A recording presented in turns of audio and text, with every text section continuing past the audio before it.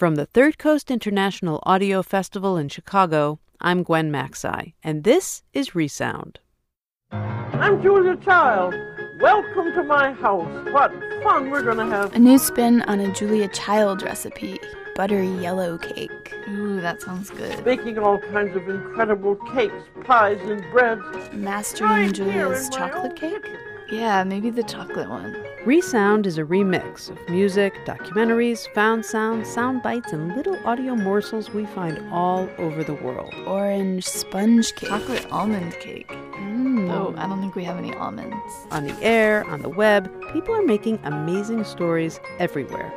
We take the best from here, the finest from there, mix it together, a dash of salt, and voila, Resound. Okay, so we've got our cocoa, we've got our flour. Today, we turn to my very favorite subject, my most happy topic, food. Eggs. Yeah, we've got eggs. Okay, let me get them. It doesn't just nourish your body, it feeds your senses, soothes your very soul. 1 cup of sugar, 1.5 cups of flour, The really egg. good stuff is like eating music, chewing poetry. On today's menu, hot liquid tuna tater tots, chanterelle carrot surprise, wild morels, herbs from the garden, and to top it off, vepsho knedlozello. I'll be right back to take your order.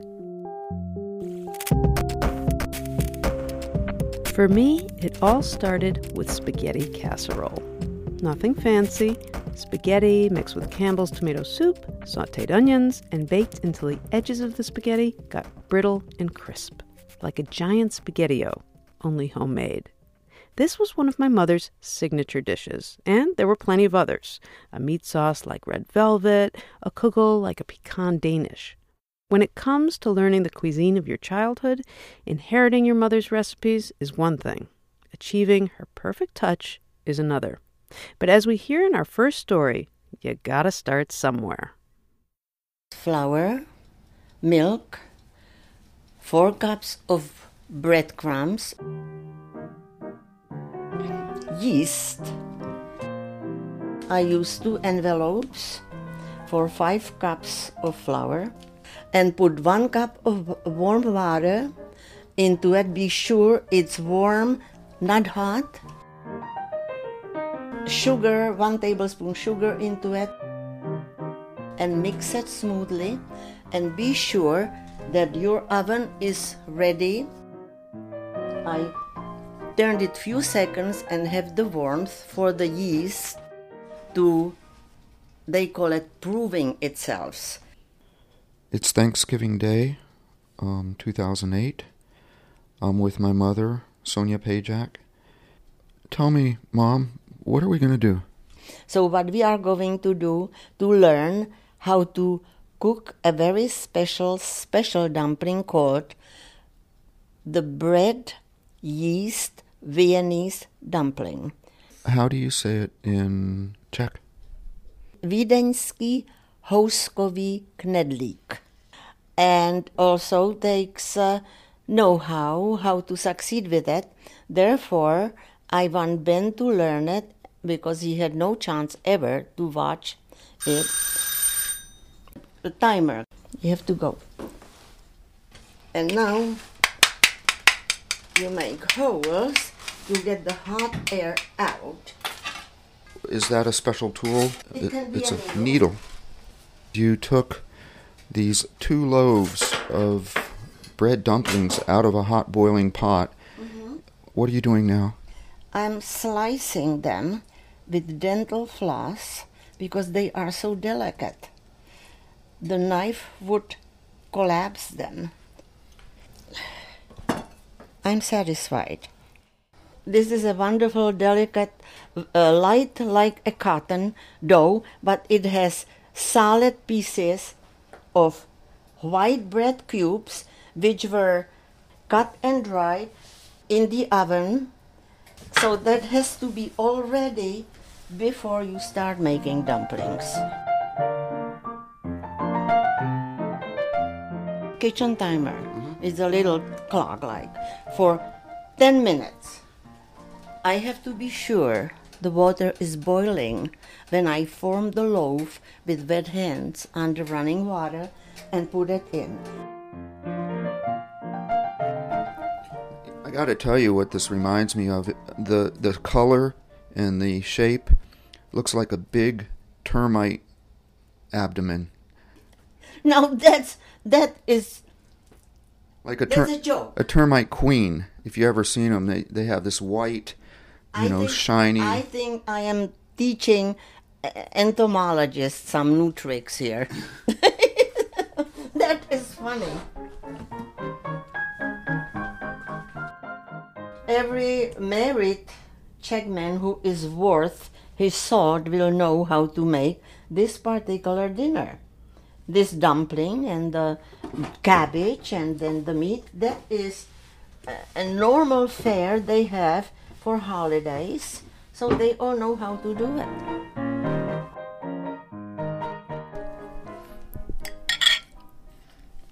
So how's it look? It looks perfect. I hope it will taste as good as it looks. You have to use the sauce to flood the dumpling, okay? Mm-hmm. Okay, this is a slice of that very tender pork. More.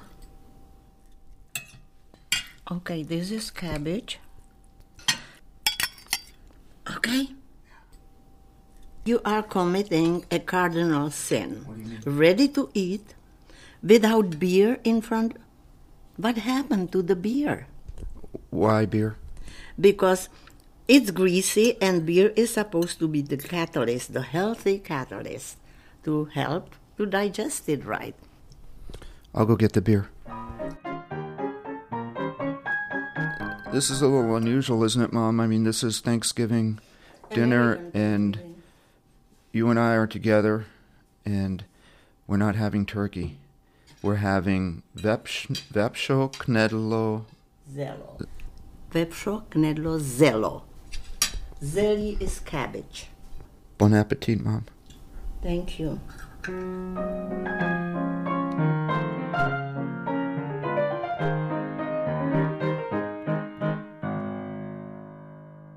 Sonia's Dumplings was produced by Sonia's son, Ben Pajak, an independent producer, entomologist, and Zydeco dance instructor.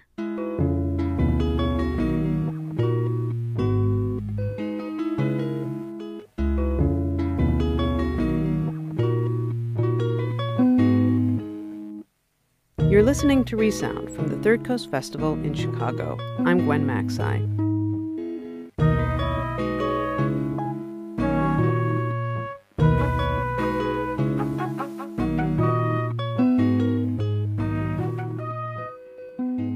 Bronchitis, circulation, colds, cough, flu, fever. A Cup of Tea with Annie Melvin, produced by Kavana Ramsire and Nikki Brown. Now, a lot of people say catnip for the cats, but it's for us too. This is the best herb you can say anything about. Cramps, hemorrhoids, hiccups, morning sickness, pain. That's what catnip is good for. It's good for a lot of things. All you got to do is drink the tea off of it. I was born in a little place called White Oak, North Carolina. And I was raised on a farm. We grew everything we had. We had our own cows, tobacco. We had buttermilk, cotton, sweet milk, butter, peanuts. And we had our own chicken, corn, our own hogs. We had our own meat, eggs, syrup, hot biscuit, cabbage, ham, sweet potatoes, white potatoes. Now, if you get sick, snake root, they'd go in the woods and dig up something, pudgy grass, and make tea out of it, and we had to drink it. Boom said. Now, in the woods, we got calamus root, pudgy grass, snake root, pudgy grass, calamus root. There's one more in there. Can't think of the name of that one right now. This right here, let me tell you about this. This in here is what's called rabbit tobacco. Now this right here, we used to smoke it in our pipe. It's good for asthma. It's good for fluency. They made tea out of it mix it with a long needle pine, and put it in a pot and boil it. And then you drink it. And it's also good for pneumonia, too. Now, you might find that growing in the edge of the fields anywhere or downside the road. We would have our sack pulling along. We shake it out, shake the sand off, and put it in the sack. And after putting it in the sack, then we would take it home and wash it. And Mama would spread it out in a nice place where the sunshine is and let it dry. And I tell you something else I did when I was a child. My mom, she dipped snuff. She had that snuff up there over the mantelpiece now. I crawled me a chair up there, and I reached up there and got that box of snuff, and I pulled some in my hand, and by the time I got halfway to the woods, I put it in my lip. When I got to the woods, I was drunk.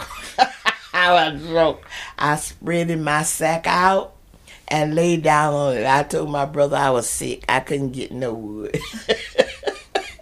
He got his sack of wood and went on back to the house and told Mom and them I was down there in the wood laying on my sack. I didn't tell that woman from that day to this one that I got her snuff. Okay. Come on.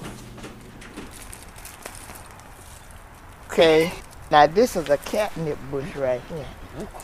Now this is a mint, and I bought this here from my granddaddy's place. Yeah, I tried to have me a garden wherever I go.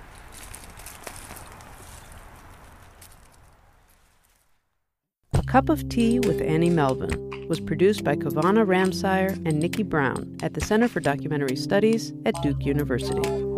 Alright, so we need a pan, but I'm not sure we have an actual cake pan, so that one will work. This one will work? Okay, so now we want to combine 1.5 cups all-purpose flour, the baking powder, the salt, sugar, and vanilla essence in a bowl. Alright, I gotta find the baking powder and the vanilla essence. Vanilla extract, that'll work. Some of us are in love with food. I, for instance, have to have a little dark chocolate with me at all times, preferably 65 to 73% cocoa. And like many great love affairs, our relationship with food is sometimes fragile and fraught with problems. Who among us doesn't have their own quiet food obsessions? What was once your good friend can just as quickly turn into your worst enemy. In our next story, food becomes the battlefield on which one family's difficulties are played out. Here's Concerning Breakfast by Annie Cheney and Jay Allison. Okay, so tell me what you had for breakfast. Oh my God, you don't really want to know. 8 ounces of non-fat plain Stonyfield yogurt mixed with 1 whole 35-calorie non-sodium rice cake mixed with 5-ounce cup of Kashi cereal mixed with a ½ ounce little boxes of raisins mixed with a tablespoon of flaxseed powder mixed with a 1/4 cup of non-fat Friendship cottage cheese, a cup of black coffee, and guilt. Vivian is a friend from my past. When she agreed to meet me, I didn't know what to expect. They had to take out most of my back top teeth because they were deteriorating and there was bone loss. It was the malnutrition that did that. So they took them out, and I thought, this is really great because now my cheeks would sink in the back like the models. And they made You did not. I did. Oh, absolutely. I met Vivian when I was anorectic. I was 15. She was 36. We shared a room in a hospital where there were other anorectics. I'd lost my period then, and my breasts, my bones stuck out, and I wanted to die. Vivian convinced me by example to get better. And so I did. But she didn't get better, and she almost died. When I was going down towards 60, I would crawl out of bed, out of the futon, because I'd be lying there having a panic attack that I was going to I was having heart palpitations, and it was hard to breathe.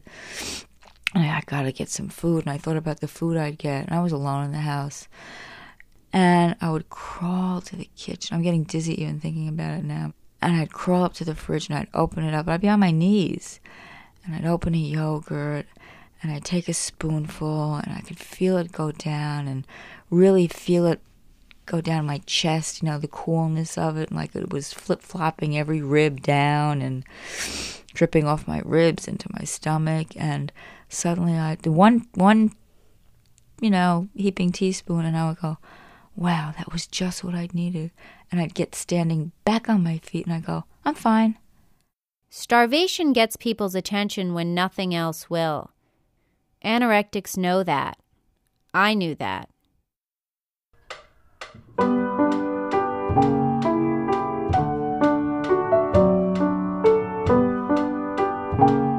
learned it when I was 14.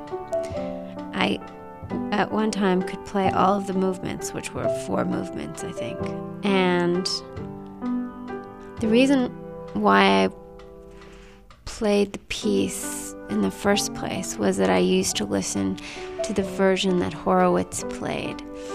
When I was sick, I would play it over and over and over again in the living room on my father's phonograph. And I remember sitting in this big chair by the window, and I would drink this tea that I always drank when I was sick because I was freezing all the time. And I would eat a carrot because carrots are the vegetables that are the lowest in calories. And then I would eat the carrot like a corn cob because carrots have many layers. So you nibble around the outside level, and then you come to another carrot inside.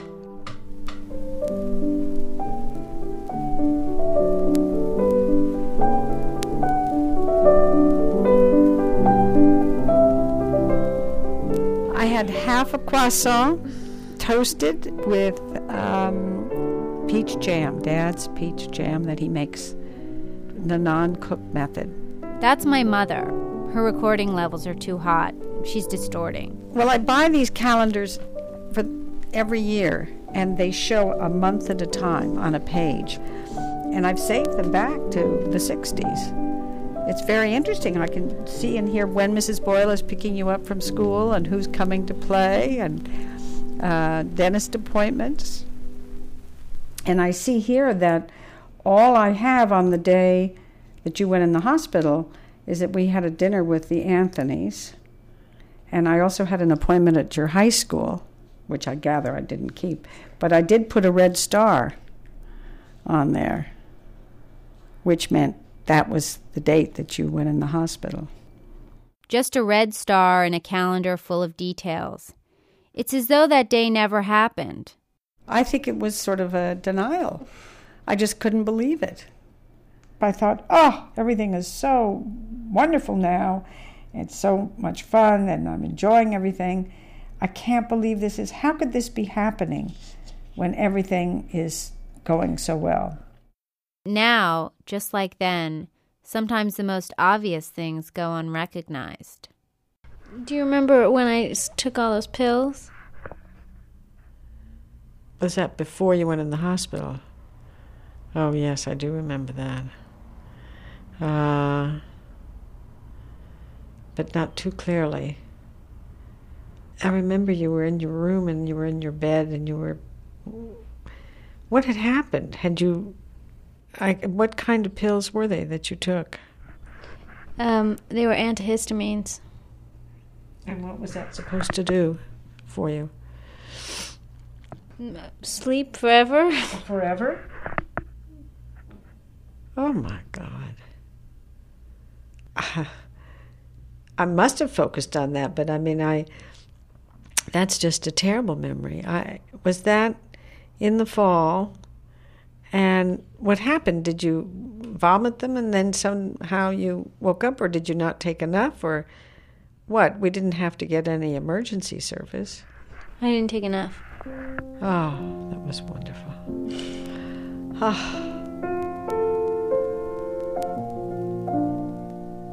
What about the morning that we went to the hospital? Do you remember that? Well, it was the middle of January. It was bitterly cold. I think there was something like an ice storm. There had been terrible ice, and we had this very early morning appointment. You refused to put on enough clothing to confront that kind of cold.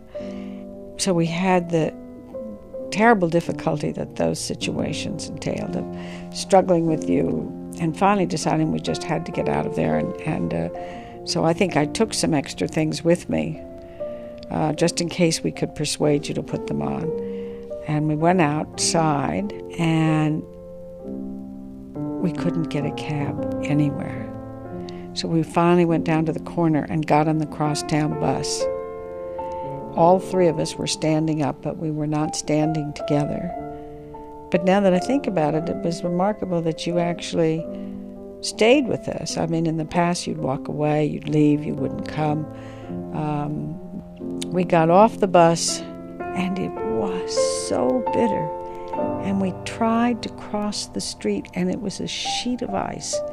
Dad was slipping, and you were, I think, slipping, and it was extreme discomfort and despair. And, of course, the situation was the same way.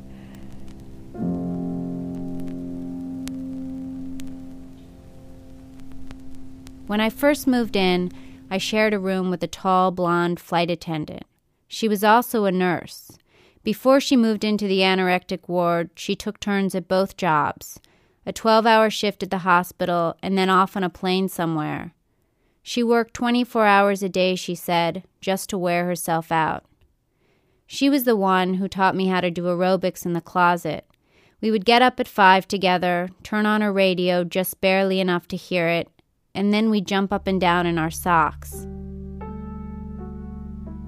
At 7, the day nurse arrived and herded us into the bathroom, where we were supposed to get rid of as much as possible before we got weighed.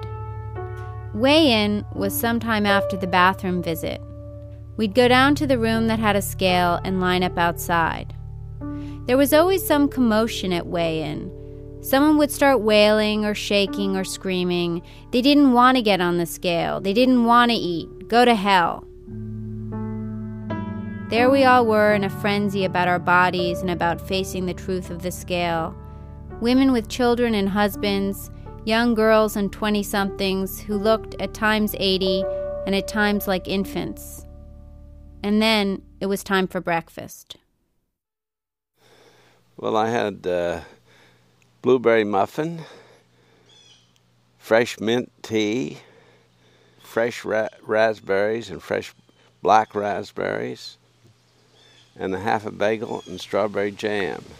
That's my father on a lounge chair in his favorite spot. We're in historic Columbia County, in the backyard of our home in what we call the Oasis, looking out over the pool with a huge tree over our head, tables and chairs here, so we can eat out here if we ever want to. The thing you have to understand about my father is that he grew up poor and then he got rich. There are times he remembers when he didn't have enough to eat. Sometimes he even stole food for his dinner. Now he's known for his brilliant gourmet cooking. The thing that of course absolutely destroyed me, came close to destroying me, was when you suddenly decided you weren't going to eat. And I couldn't believe that I'd worked all that time and to bring home money to help everybody have a good living and eat. When somebody decides not to eat, that really does throw it back in your face. What the hell have I been living for? I mean, I've been trying to help this family and this thing and self-sacrificing and a lot of other stuff.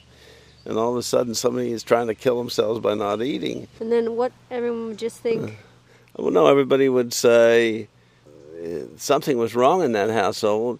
The parents had something wrong with them because their child starved herself to death. And it must have been terrible that she'd want to starve herself to death to get out of that family. The thing that still strikes me in my memory is the most height of the defiance was we had gone out to dinner at some restaurant along Columbus, and you got angry at dinner for a reason I didn't fully understand, but because you wouldn't eat, and I was trying to get you to eat.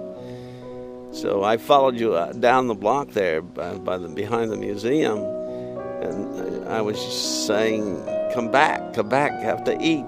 And you bit me in the arm. But I was trying to take over. And then this man ran up to me, and he said, to you and me, and he turned to you and he said, what's going on here? Are you all right? He said to you. I could see he thought I was an abusive parent. And he was asking you if he should do anything. It was totally humiliating to have a total stranger say, should I be helping you take this brute away? And I'll tell you, that was very humiliating.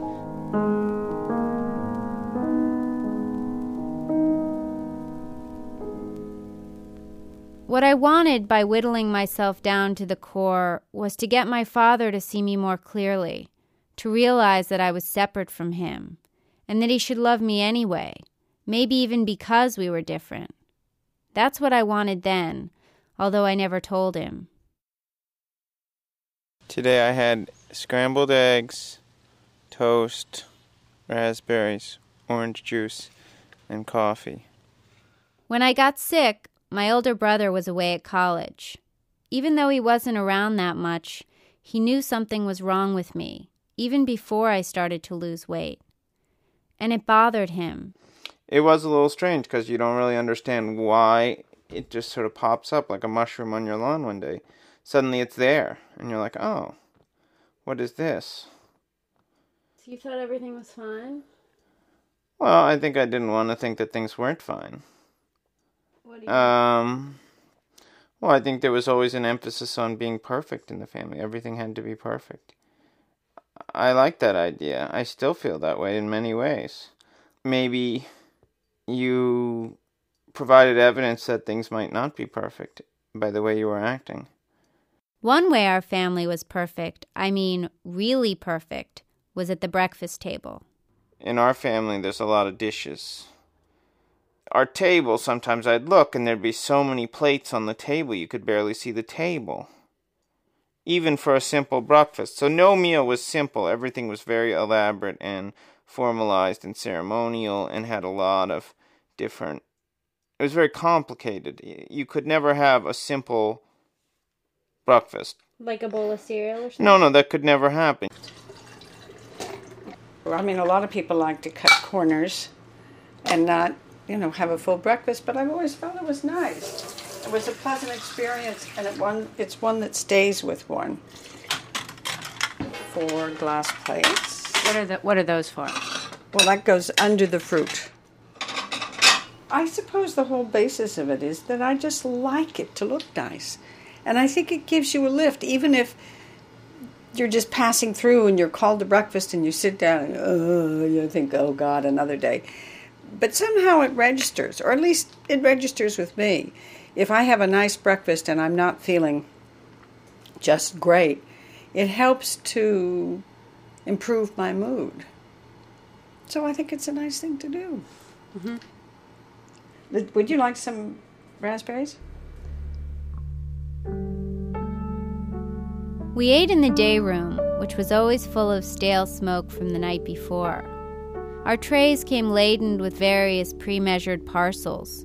Melba toast in packets of 4, plastic containers of raisins and peanut butter, all things that we had gone over with the nutritionist the day before. I remember sitting in her office in the afternoon. She'd take out a calculator and the next day's menu and say, "What do you want to eat tomorrow?" "I don't know. I don't want to eat tomorrow." It went on like that for a while, until one morning the doctor said he'd put me on the tube if I didn't start eating. I remember leaving his office and turning down the hall and seeing some girls there who were taking turns walking up and down, judging each other's thighs. Each one said hers were bigger, but none of them were. And it dawned on me then that if I kept going, I might never come back. And so, at lunch that day, I asked the girl next to me if she'd dare me to finish what was on my plate. She did. And from that day on, I ate, and they finally let me out on April Fool's Day, 1988. I think I had some flowers in your room, or I'd put your favorite sheets on the bed, and you seemed pleased by that. But I very quickly realized how fragile you were. But the helpful thing was that while you were fragile, you also seemed so appreciative of my help. And there were times when it was so overwhelming that you would just collapse in sobs on your bed. And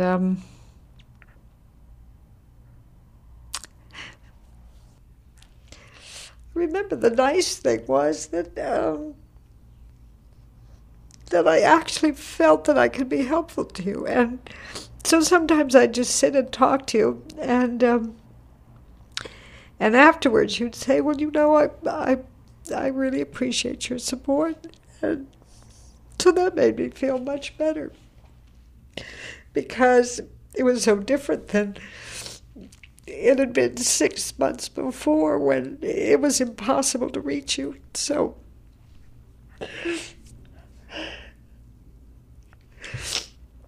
well, anyway, that was a wonderful turning point. When I came home, I ate my breakfast somewhere else until eventually it got easier, and I started to sit at the table across from my brother again. There were still a lot of plates, and we didn't talk about what had happened. In fact, we haven't really talked about it until now, 10 years later. To tell you the truth, I'm pretty hard on my parents and the part they played in my illness. But looking back on those times, I also think about my mother and how she kept trying no matter how often I retreated into my body and refused her help. I wanted relationships on my terms. My father's like that too.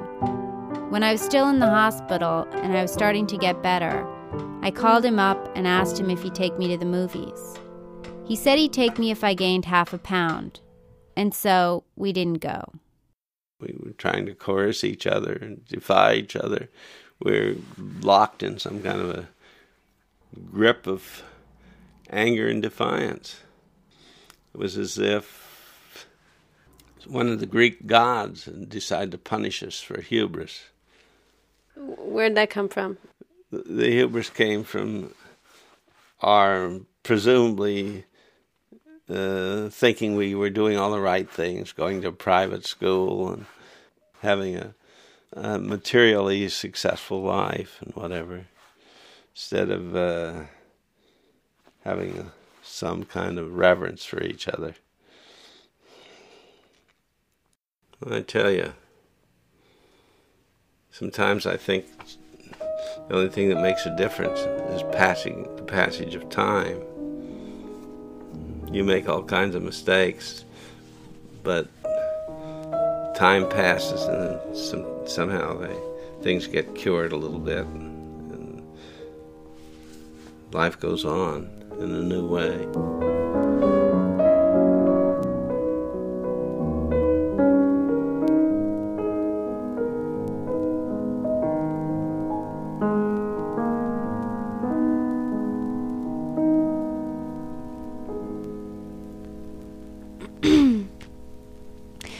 This morning for breakfast, I had a toasted everything bagel with eggs and cheese and a cup of Earl Grey tea with milk and sugar. And that's it.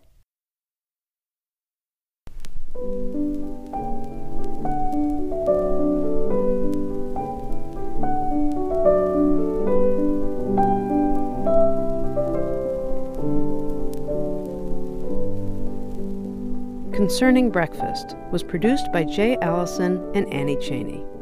You're listening to Resound from the Third Coast Festival in Chicago. I'm Gwen Macsai. Everyone has something to say about food, and stories about food, and guilt about food.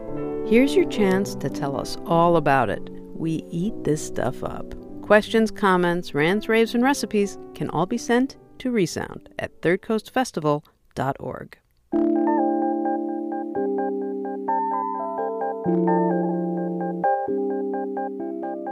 Hey, you're listening to Resound. I'm Jad Abumrad of Radiolab, a huge fan of the Third Coast Festival. And let me tell you why.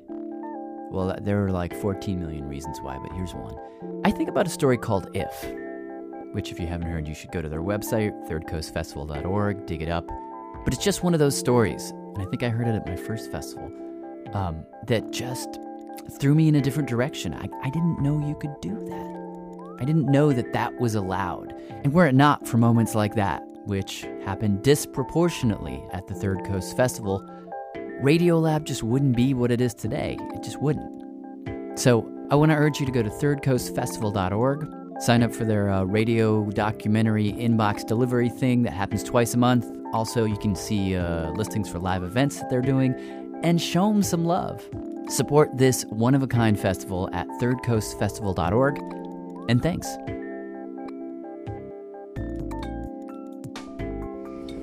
Alright, I think we need to add the milk.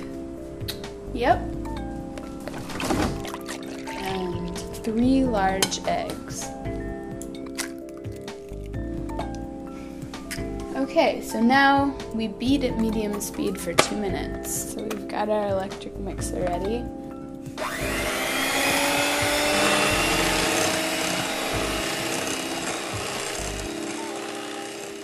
Among our most primal needs, food is way up there.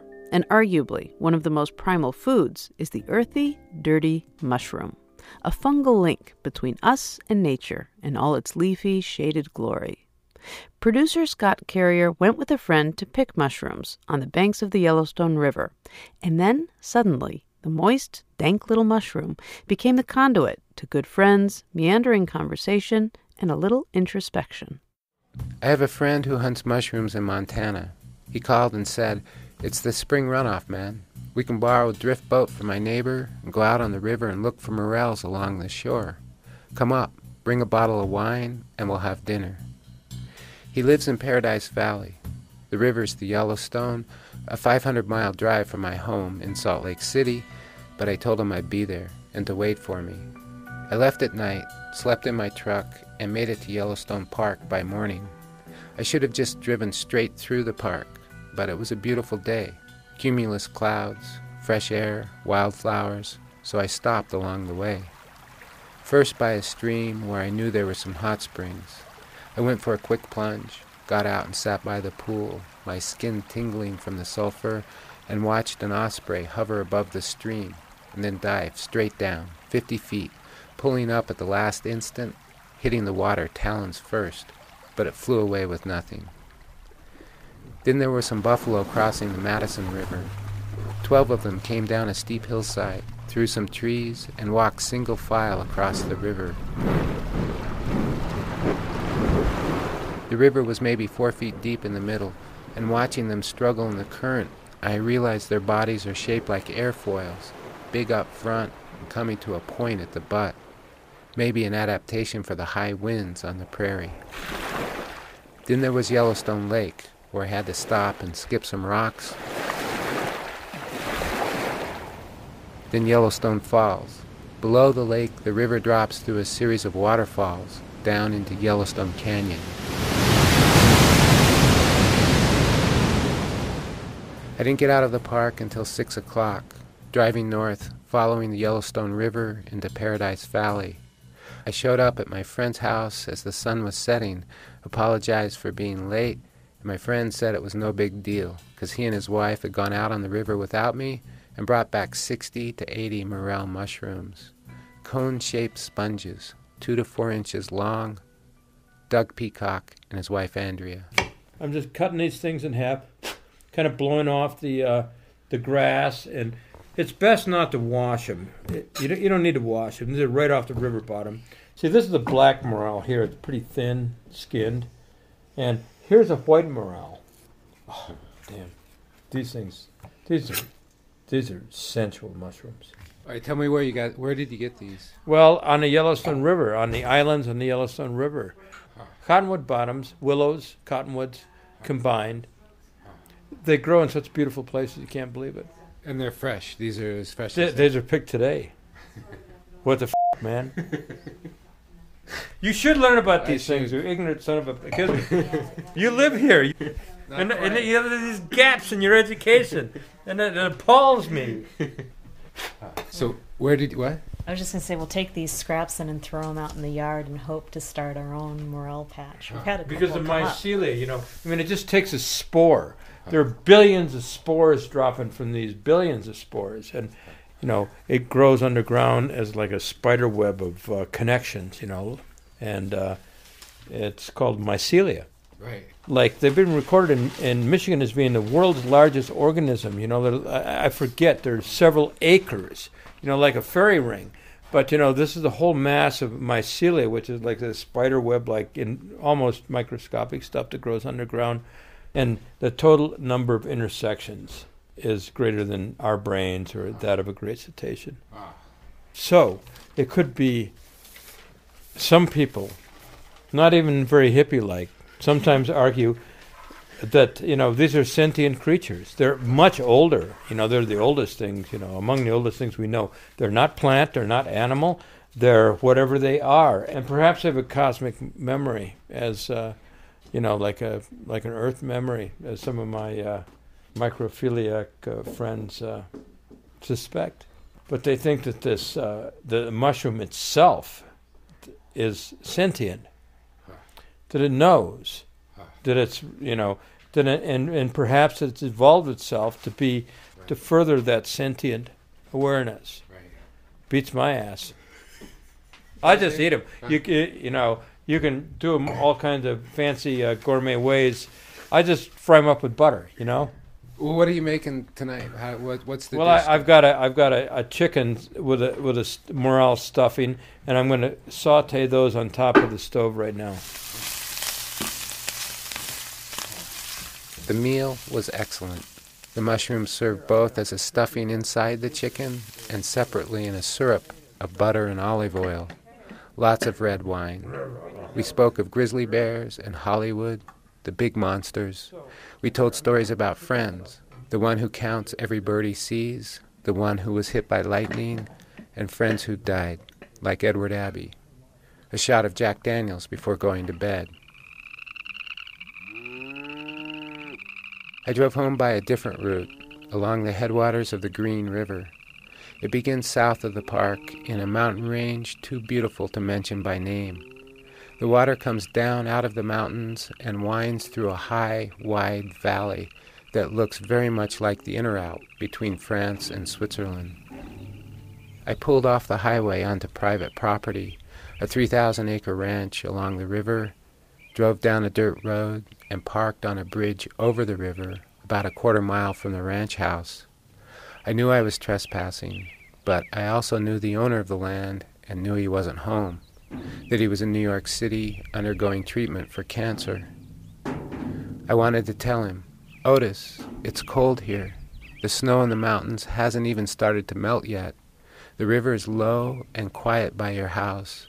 The grass is as green as I've ever seen it, and there are pools of water all over the meadow, like little round mirrors reflecting the blue sky and white clouds. Your brother's cows are happy. The fish are waiting for your fly. Good luck, man."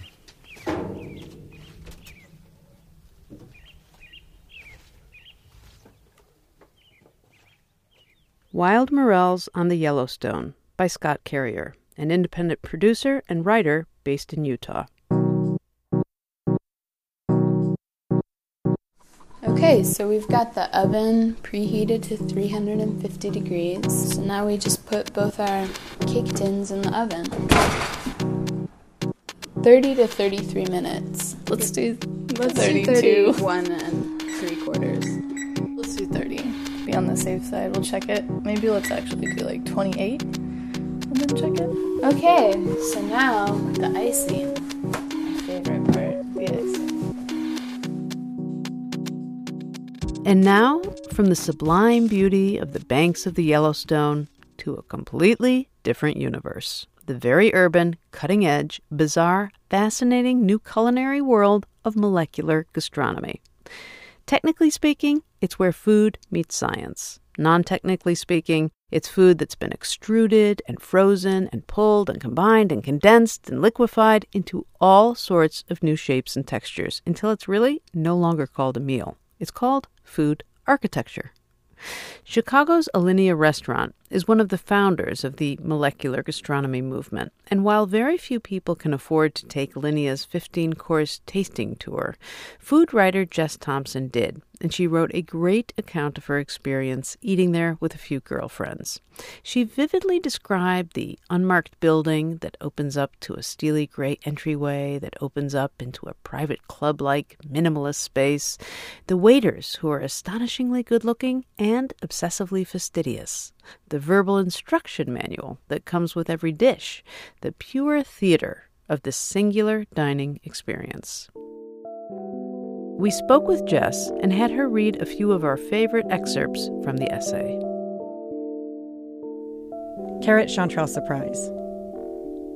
The next course comes in a wide, flat bowl whose rim extends almost all the way back down to the table. In its center sits what appears to be a verrine of 6 or 7 shades of orange and brown, piled into a shot glass with apparent insouciance, like the chef was packing up his miniature culinary leftovers. Model waiter number 1 lists the layers: pureed chanterelle mushrooms, sautéed chanterelles, an egg yolk poached perfectly at 165 degrees, just to its gelling point, sweet, sticky apricot leather molded around madras curry, a ball of Dijon sautéed spinach, a wisp of dried prosciutto. The whole thing is topped with a flurry of carrot foam. There's so much to write that I'm flying from one detail to the next, trying to zoom out and capture the whole dish in a single frame in my mind, figure out why fruit leather and prosciutto and carrot will work. Then the model waiters swoop down and remove the shot glasses, which I now realize are bottomless glass cylinders, and the food collapses together in the bottom of my bowl. I'm a little girl and it's Christmas. I want to clap happily because I appreciate the surprise, but it would be so loud and awkward. But it works. Silky mushroom puree, chewy apricot, earthy curry, and rich, bold egg yolk collide peacefully in my mouth. We all groan with pleasure. I want so badly to ask if they do takeout, just to see what the model waiters would say.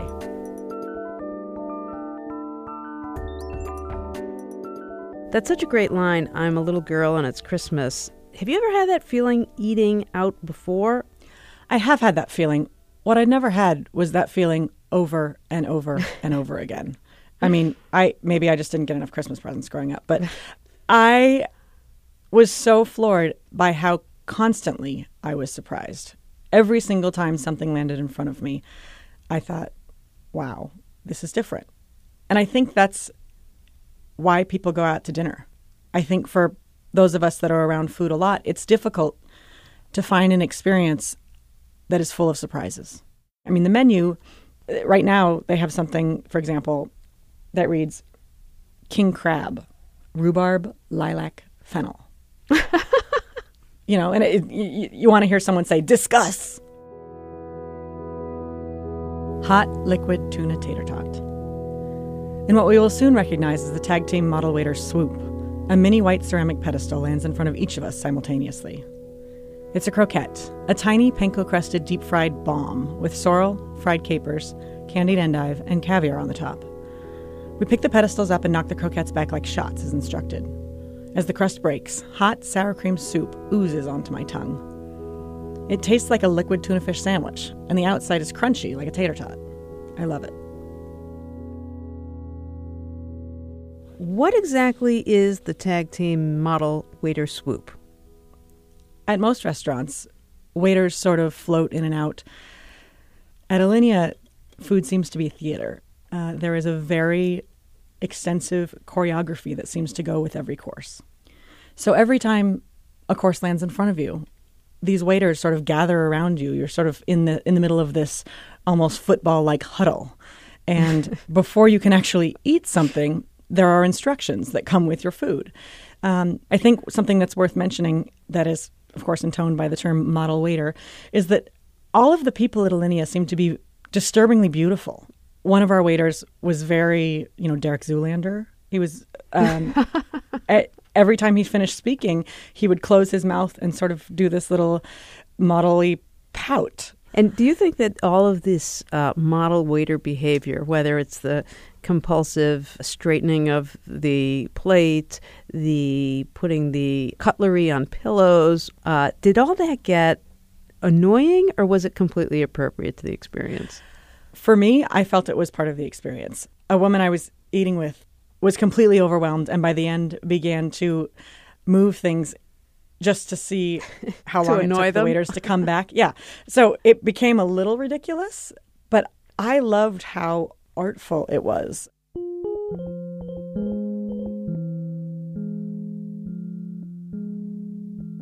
Passover ping pong balls. Now it gets weird. Tall, bullet-shaped shot glasses appear to be holding some greenish liquid and a ping pong ball. I realize I have an automatic food identification mechanism that's no longer working. Model sommelier looks at us earnestly and gives us instructions that are difficult not to construe as sexual. Ladies, these balls are bigger than they appear. We suggest you swallow the whole thing in one bite, take all the liquid at once, including the ball, and close your mouth around the ball so that the liquid inside the ball doesn't spurt out everywhere. We avoid each other's eyes and giggle like 14-year-olds. Is he doing this on purpose? I do as I'm told, and yes, the balls are much bigger than they look. Celery juice goes down first, and right as the ball, really a cocoa butter shell infused with horseradish, hits my tongue, it shatters, releasing a cold, sweet Granny Smith apple juice that chases the celery juice, leaving the cocoa butter shell in my mouth, unwanted as an empty candy wrapper and not that different in texture. It's like I'm chewing on an apple and horseradish-flavored pair of those red wax lips. I force myself to swallow, but I can't get rid of the aftertaste fast enough. We all make horrible faces. I think Passover just erupted in my mouth, says Kathy. By our count, we are now a third of the way there, and I'm starting to get nervous. What if it gets worse than this? I'm silently thankful that I'm not meeting anyone for the first time tonight.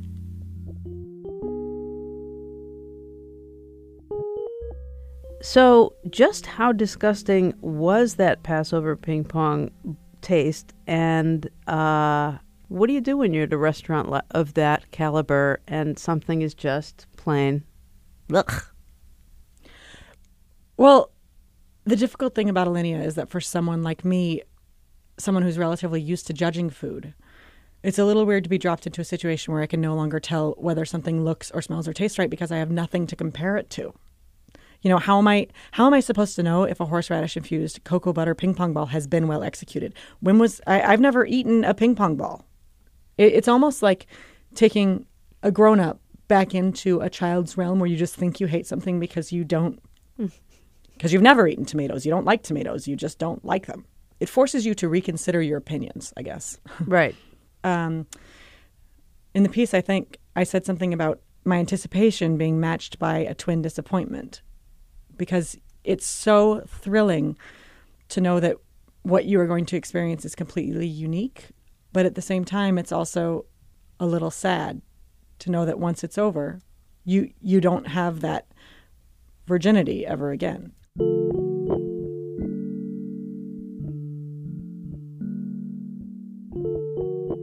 Underwear drawer duck. There's more rearranging. Water here, plates there. One person has both still and sparkling water. Would you like hard bubbles or soft bubbles? And the waiters seem to disagree about which goes where. So she's constantly guessing which is which and wondering how many minutes it will be before another person touches her water glasses. I sense the whole table recoiling when the waiters began marching over again. It's been almost 3 hours and we are beginning to fade. But wait, are they reading our minds? They come bearing pillows, big square pillows covered in crisp white linen. And I'm momentarily convinced it's nap time. As they get closer, an unmistakable lavender aroma envelops our space. And I think how wonderful it would be if one of these pillows arrived in the middle of a Trans-Pacific airline flight, instead of on my dinner table, where I think my plate should be. But there will be no nap. Duck-laden plates land on each pillow, and we're instructed to eat quick. Each time I cut into the duck, invisible puffs of lavender air escape from the pillow and season the duck through my sense of smell. I'm delighted. I don't like the tiny turnips braised in red wine, and the stabilized yogurt water seems sort of superfluous next to the rich duck flavor. But this combination of textures and senses makes me want to buy a candle in every food flavor. Some disagree. I found the lavender really offensive, says Kathy. It was like eating my underwear drawer.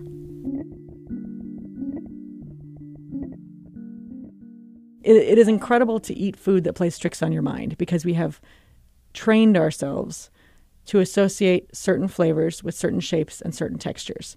And molecular gastronomy breaks those rules, which is really interesting. But one of the things that I learned about myself going to Alinea is that I like food in its original form. One of the desserts at Alinea had a little pile of powdered olive oil, which is amazing. Like, I can't even think about how to powder olive oil. Like, I can't even begin to imagine how one would do that. And it was an interesting taste, but if I want olive oil, I want to pour it. Instead of having a vanilla-flavored powdered olive oil, I would rather have the recipe that I posted on my blog along with this article, which was a recipe for vanilla olive oil cake, where all of the ingredients are things I can identify. Whether that makes me stodgy, whether that makes me a food prude, that's up to someone else to judge. But I think one of the astounding things about molecular gastronomy is that it teaches you how you think about food. That was food writer and recipe developer Jess Thompson, whose essay Alinea appeared in the Best Food Writing of 2008. To find a link to her blog, Hogwash, or get her recipe for vanilla olive oil cake, visit thirdcoastfestival.org. Cake. Ooh. Looks good. Chocolate cake with milk, of course. Resound is a production of the Third Coast International Audio Festival in Chicago. I'm Gwen Maxey. The program is produced by Katie Mingle and curated by Johanna Zorn and Julie Shapiro of the Third Coast Festival. You can hear today's program at thirdcoastfestival.org, where you can also hear hundreds of outstanding documentaries from around the world, and subscribe to our podcast. Support for Resound comes from Dojo, a full-service digital agency, on the web at doejo.com. Dojo, we fuel ideas that grow. Support also comes from Busy Beaver Button Company, your source for custom buttons, magnets, and bottle openers. All products proudly made in Chicago. Order online at busybeaver.net. The Third Coast Festival is a nonprofit arts organization made possible with lead funding from the Richard H. Driehaus Foundation and the John D. and Catherine T. MacArthur Foundation. Additional support is provided by the Boeing Company Charitable Trust, the Agudino Foundation, and the Menaki Foundation. This program is partially supported by a grant from the Illinois Arts Council, a state agency. Special thanks to our many individual contributors from Chicago and around the world. If you want to contact us, we would love to hear from you. Email us at resound@thirdcoastfestival.org. Resound returns next week with more radio that you can't hear anywhere else unless you live everywhere else. That's all for today on The French Chef. This is Julia Child. Bon appétit.